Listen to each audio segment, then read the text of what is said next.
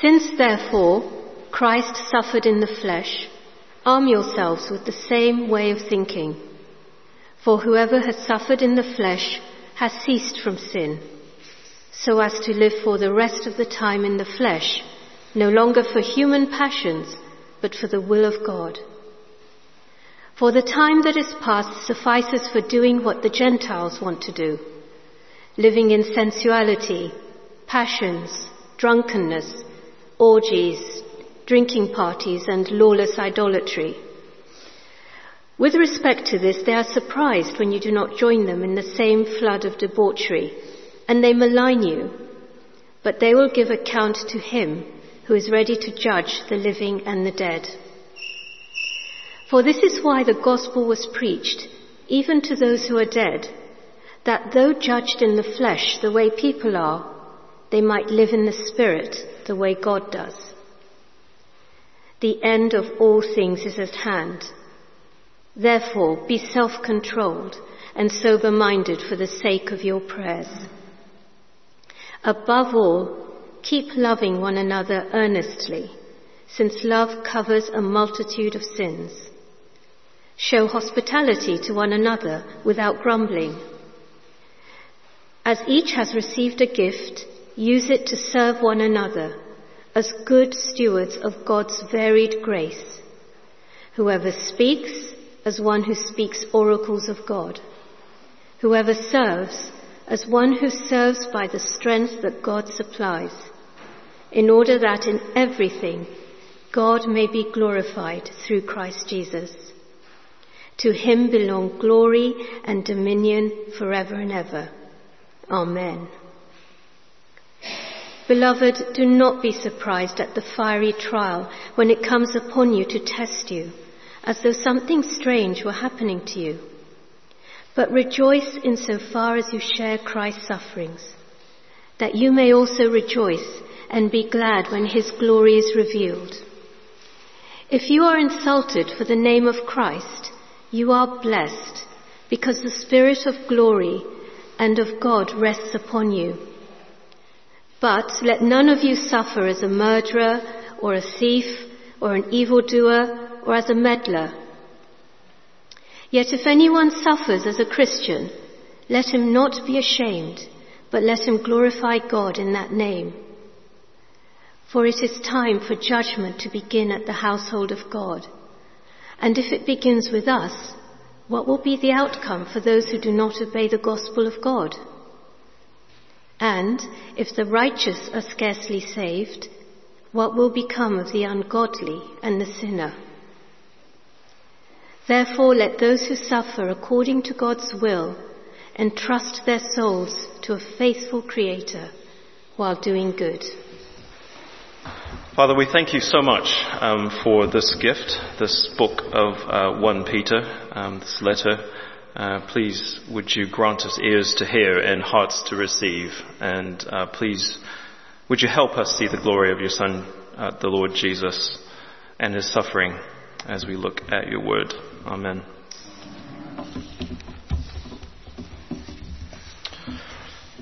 So why should we suffer for Jesus? I mean, why should we suffer at all? I mean, we live in modern 21st century London, don't we? Everything around us, from mobile phones to the latest coffee machines, to Alexa, to voice-activated roller shutter blinds, they're all designed to improve the quality of our lives, not make it worse. The famous psychologist Jordan Peterson recently posted on Instagram, if you deconstruct what people mean when they say they want to be happy, what they really mean is they don't want to be miserable. People are way more concerned with avoiding suffering rather than pursuing enthusiastic, positive emotion. Now, no one enjoys suffering. We really avoid suffering like the plague. Now, we've just read 1 Peter, and already, if you turn with me back to verse 1, already verse 1 makes for a fairly uncomfortable read. Let me read it.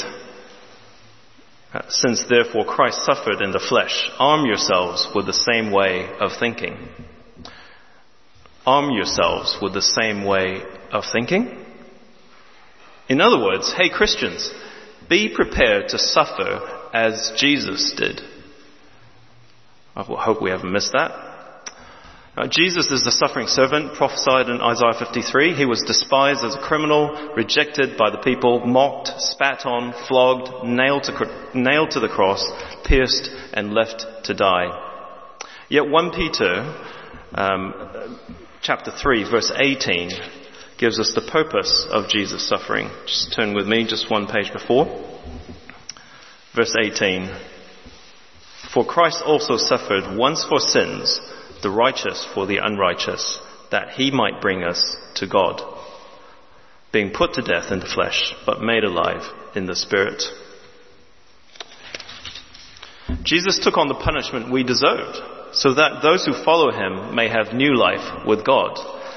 Jesus' pattern from suffering to glory is the Christian's pattern from suffering to glory.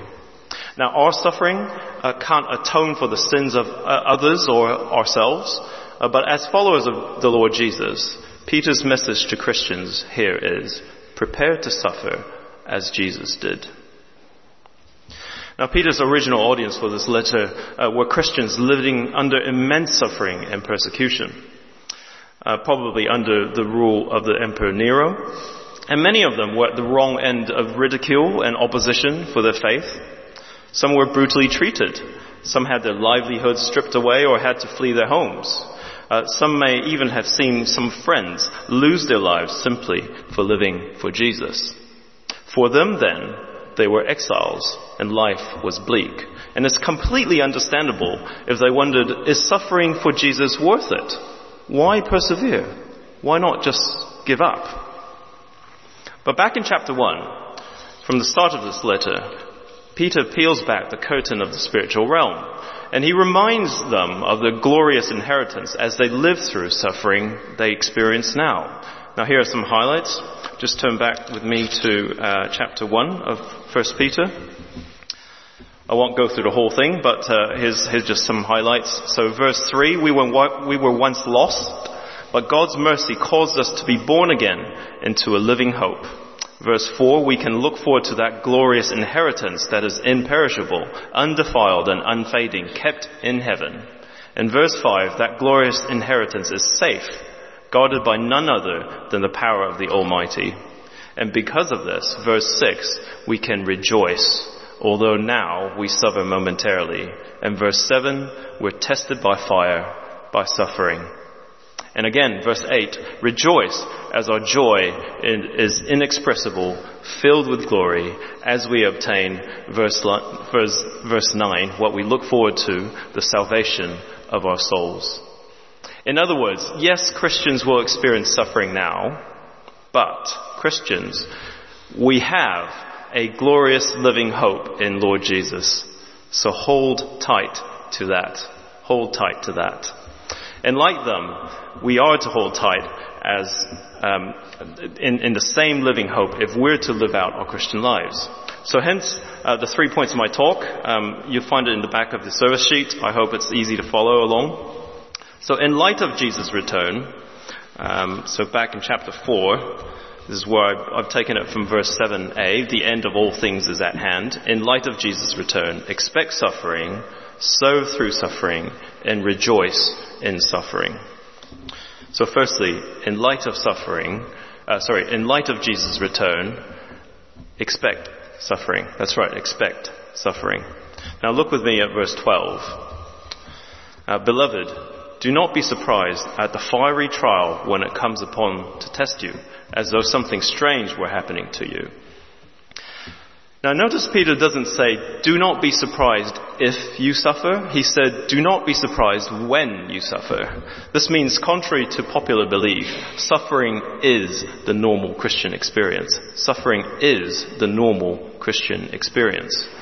Now please don't misunderstand. Peter isn't saying that we're not saved unless we actually experience suffering. Nor is he saying that if we're not experiencing suffering now, well, go and do something silly to ensure that we will suffer. Nor is our suffering somehow earning brownie points for God. But suffering is the vital vehicle that God uses to deepen our joy in Christ Jesus and to build each other up.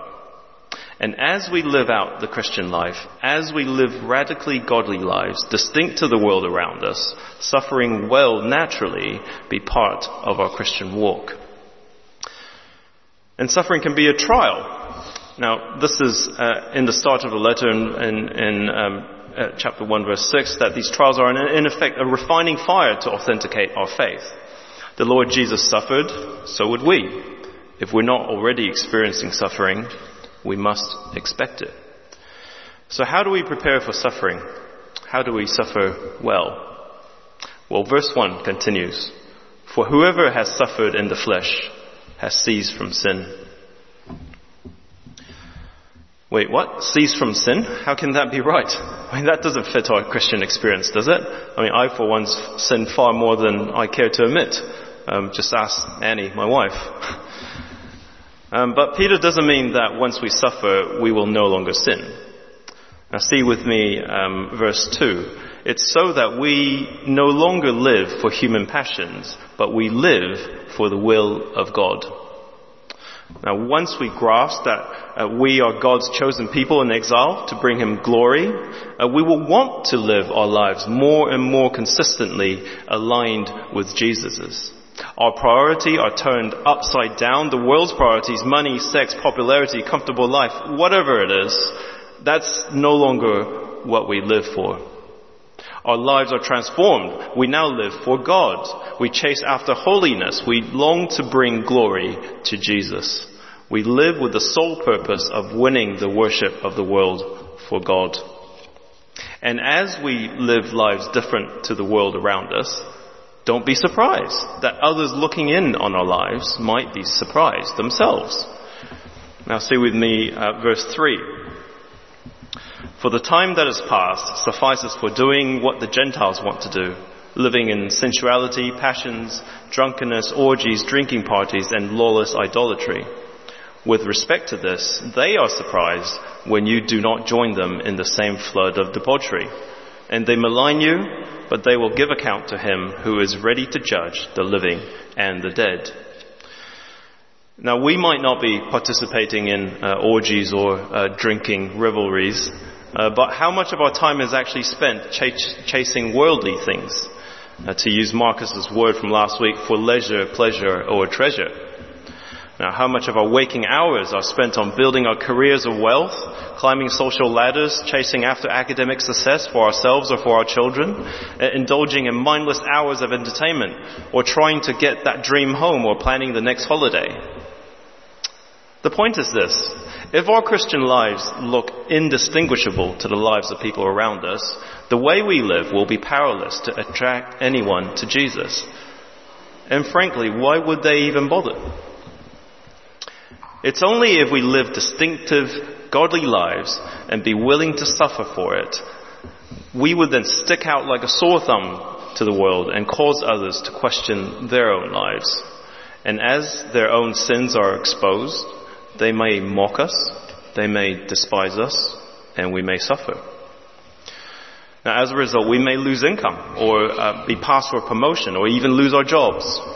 Our grades at school might drop. We may never even get the recognition that we deserve. Our friends may think that we're weird and we may never be popular. We may miss out on invitations to parties and so on. But God is just. And for those who reject Jesus and abuse us, one day they will be called to give account to the judge of the universe himself. And God uses our suffering to transport the gospel to this dying world.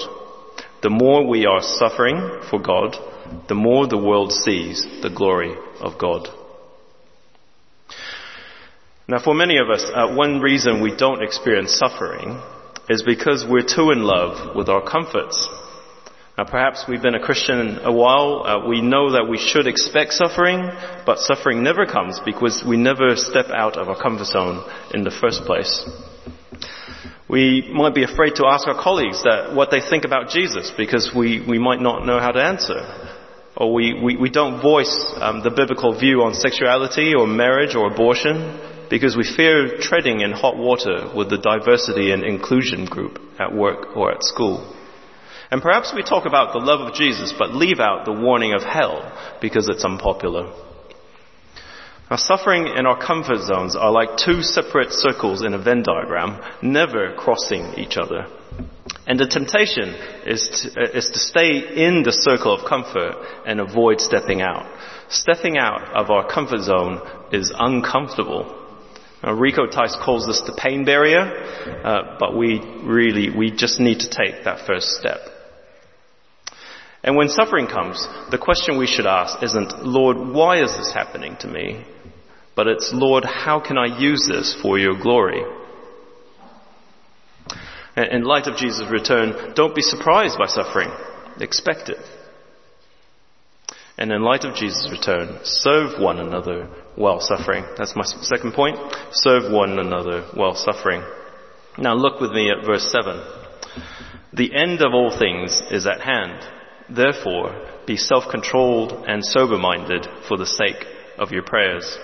Above all, keep loving one another earnestly, since love covers a multitude of sins. Show hospitality to one another without grumbling, as each has received a gift. Use it to serve one another as good stewards of God's very grace. Whoever speaks, as one who speaks oracles of God. Whoever serves, as one who serves by the strength that God supplies, in order that in everything God may be glorified through Jesus Christ. To him belong glory and dominion forever and ever. Amen. If we're to win the worship of the world for God, we're to live distinctively in our everyday conduct, in private and with one another. Now, one area of our lives is in prayer, and Peter calls for Christians to be sober-minded for the sake of our prayers. Now, sober-minded is a thread in the letter that's also mentioned in chapter 1, verse 13, and chapter 5, verse 8. And it stands diametrically opposed to the worldly living that's mentioned here in chapter 4, verse 3, i.e. living in sensuality, passions, drunkenness, orgies, drinking parties, and lawless idolatry.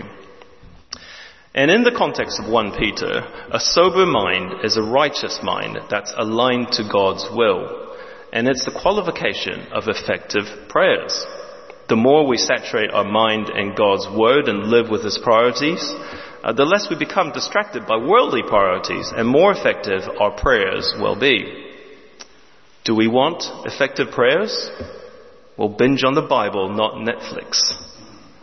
Focus on the things of God, not on the things of men. Anchor our outlook to our glorious imperishable inheritance, not in the things of this world that will inevitably perish. And we're also to love one another with our whole heart. Verse 8, above all, keep loving one another earnestly. Love covers a multitude of sins.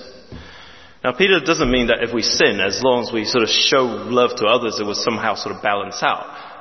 But I think maybe unity within the body of Christ may have been on Peter's mind here. And Simon may touch on that next week as well. In chapter 2, Christians are built up into a spiritual house to form a new people for God. And we're to love and honor each other. And in chapter 3, verse 8, Peter exhorts us to have unity of mind and be humble with one another. When the church is pressured to conform to the world, our personal views on certain issues may start to divide a church. The temptation then is to perhaps draw lines between us and people different to us. And that's how sin creeps in. And that's the opposite of loving and honoring one another. Now, we must approach each other with love.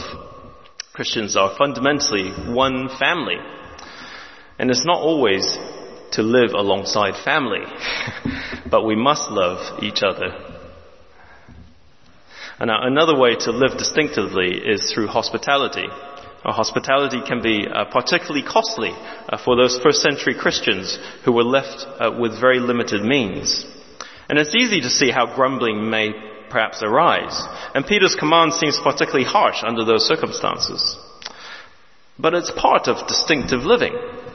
Loving others through doing good while rejoicing in suffering, so God gets the glory. Now, in the July-August issue of the Barnabas Aid, This one covers over here. In Burkina Faso, in the midst of famine and Islamist violence, it writes, a group of Christians shared some of their food with Muslim relatives.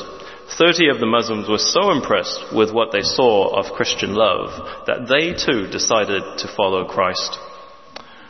One of the new converts explained, when Christians love you, they really love you and show it.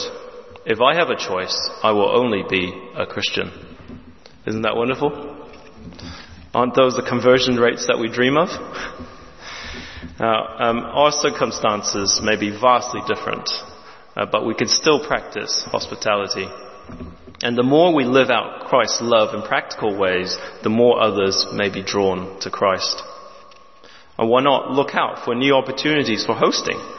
A great way to show our love for others and for the Lord Jesus is to host those in need, such as perhaps people from Ukraine or elsewhere. A couple of Christians I know have already done that, and it's a wonderful example of sacrificial hospitality. Now, Peter also calls us to use our God-given gifts, not to serve ourselves, but to serve others. In verse 10, as each has received a gift, use it to serve one another as good stewards of God's varied grace. Now, the world conditions us to believe that people are either givers or takers. I don't know if you've heard of that sort of term. But Peter says all Christians are givers. Givers of our gifts, which are from God anyway. Whether our gifts are in music or finances or teaching or pastoring, leading, admin, or even something as simple as carrying a winsome smile. We can all use our gifts to serve others one way or another. If we think we can do something to help others, don't hesitate. Just do it. If we see a gap in the rota, fill it. It doesn't even necessarily have to be an official church activity either. Most first century churches were house churches with little or no organizational structure. And don't be afraid to try something new. I never saw myself preaching, and in a way it's quite funny even now. And if you told me 5 years ago I'd be preaching, I wouldn't have believed you. I'm not saying I have a gift for preaching. You're the better judge of that. But it all started was by trying something new. If those first century persecuted Christians who had so little were commanded to give, how much more ought we be giving our time, our energy, our resources, our lives? Now, we may never experience the same degree of suffering, but if I may be so bold, here are some suggestions for sacrificial service. Now, why not hold back on that major purchase? Not because of our concern over the cost of living, but so that we may give more to church or to our mission partner. How about focusing less on our children's academic success, so they may be more active in Christian things? For us phone addicts, how about deleting that game or social media app, suffer the withdrawal symptom, and use that newfound time to read one-to-one with a friend? What about giving up some of our precious evenings to host dinner, or to see the sacrifice, or that they could see the sacrifice you're making and marvel at the cross in your life? Or will we consider dialing down our working hours, suffer the pay cut, but use the time for Christian ministry? I'm sure you can think of many others. In light of Jesus' return, expect suffering and serve one another despite the costs. Thirdly, rejoice in suffering. Rejoice in suffering. And look with me at verse 13. But rejoice insofar as you share Christ's sufferings, that you may also rejoice and be glad when his glory is revealed. If you are insulted for the name of Christ, you are blessed, because the Spirit of glory and of God rest upon you. But let none of you suffer as a murderer, or as a thief, or an evildoer, or as a meddler. Yet if anyone suffers as a Christian, let him not be ashamed, but let him glorify God in that name. Now, there are two major pillars of themes in 1 Peter. The first is suffering for Jesus, and the other is winning glory for Jesus. And these two pillars are bound together and made inseparable only by the Lord Jesus at the cross. The point of both his greatest suffering and his greatest glorification. And for those who trust in Jesus, as we suffer, we share in his suffering, and we also share in his glory. Our suffering not only shapes us according to Christ's image, but also wins the worship of the world for him. This is our glorious privilege. Now, in John Piper's book, 21 Servants of Sovereign Joy, he writes, God really means for the body of Christ, the church, to experience some of the sufferings Jesus experienced, so that when we proclaim the cross as the way to life, people will see the marks of the cross in us and feel the love of the cross from us. Our calling is to make the afflictions of Christ real for people by the afflictions we experience in bringing them the message of salvation. We are to keep on rejoicing, not in spite of suffering, but because of it. This is how spiritual exiles live and bring glory to Jesus. Now, the American missionary Jim Elliot, you may have heard the story already. Sorry for that. Jim Elliot was determined to bring the gospel to the Aucas tribe in Ecuador, previously unreached by the gospel. Now, in the 8th of January 1956, he and 4 other missionaries arrived full of zeal for sharing the good news, only to be killed almost immediately by local warriors with spears. Now, by all worldly accounts, this was a tragedy. Yet before his death, Jim famously quoted, "He is no fool who gives what he cannot keep to gain what he cannot lose." And he also wrote in his diary, "Grieve not then if your sons seem to desert you, but rejoice rather, seeing the will of God done gladly." Jim Elliot knew the costs, yet he rejoiced in his privilege of sharing Christ's sufferings and was willing to die for the gospel. Now, I'm conscious that some of us might currently be living through the type of suffering talked about in 1 Peter 4, and much of this might be particularly raw. Our suffering may be unjust, yet God isn't blind to our suffering. We may not know exactly what our suffering yields, but it is not in vain. Living for Christ is not in vain. Christian suffering refines our faith and deepens our joy in the riches of Christ's love for us. Therefore, rejoice. Rejoice. Well, so what? What does it mean for us? Well, Jesus' impending return also brings impending judgment. So in light of Jesus' return, choose wisely. Choose wisely. Look with me at verse 17. "For it is time for judgment to begin at the household of God. And if it begins with us, what will be the outcome for those who do not obey the gospel of God? And if the righteous is scarcely saved, what will become of the ungodly and the sinner?" God's judgment is the final determination of every human being who ever lived. And when Jesus returns, justice will come for both believers and non-believers. For his followers, he brings vindication of those who suffered for him, and with it comes salvation, glory, eternal life. For those who reject him, he brings punishment, eternal darkness, and death. There's no in-between, no grey middle line, no fence to sit on. Jim Elliot died leaving his wife and their 10-month-old daughter. He never got to grow old with his wife. He never saw his daughter grow up. He missed out on so many things in life for the sake of the gospel, only to lose his life to the very people he tried to reach. But years later, it was through his pioneering actions and the servant-hearted perseverance of his wife, Elizabeth, that many from the tribe who speared her husband to death saw the love that they had for them. They heard the gospel, and they themselves became Christians. Those who grasp the gospel, like those Christians in Burkina Faso and Jim and Elizabeth Elliot, they understood why suffering was necessary and lived distinctive lives so more could be drawn to Jesus and rejoiced in it.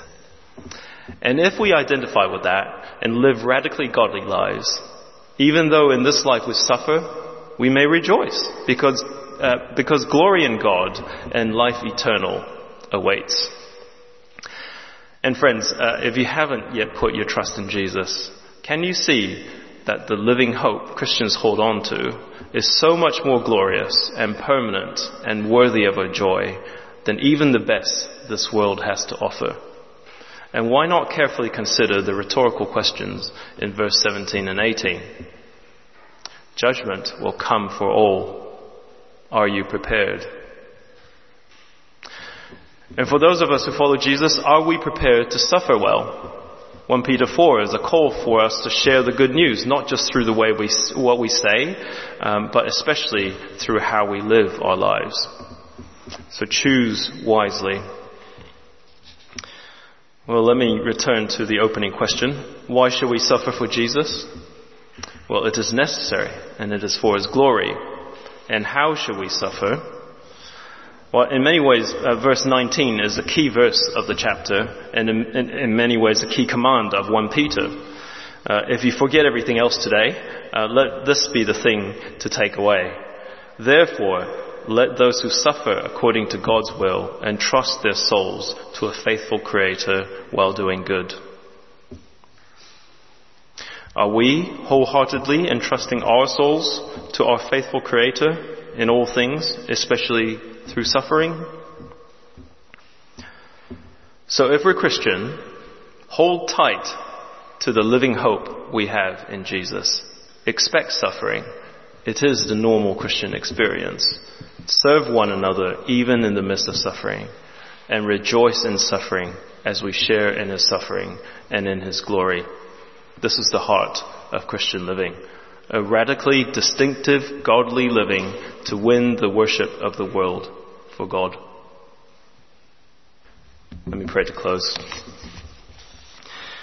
Therefore, let those who suffer according to God's will entrust their souls to a faithful Creator while doing good. Oh Lord, we thank You for Your Son, how He suffered so that we may be brought from death to life. Please, would You forgive us when we're unwilling to suffer for the gospel. Help us to joyfully entrust our souls to You, and help us to hold tightly to the glorious inheritance that You have already laid for us. And help us to endure the suffering that's thrown at us, whatever it is, for Your Son's glory. Amen.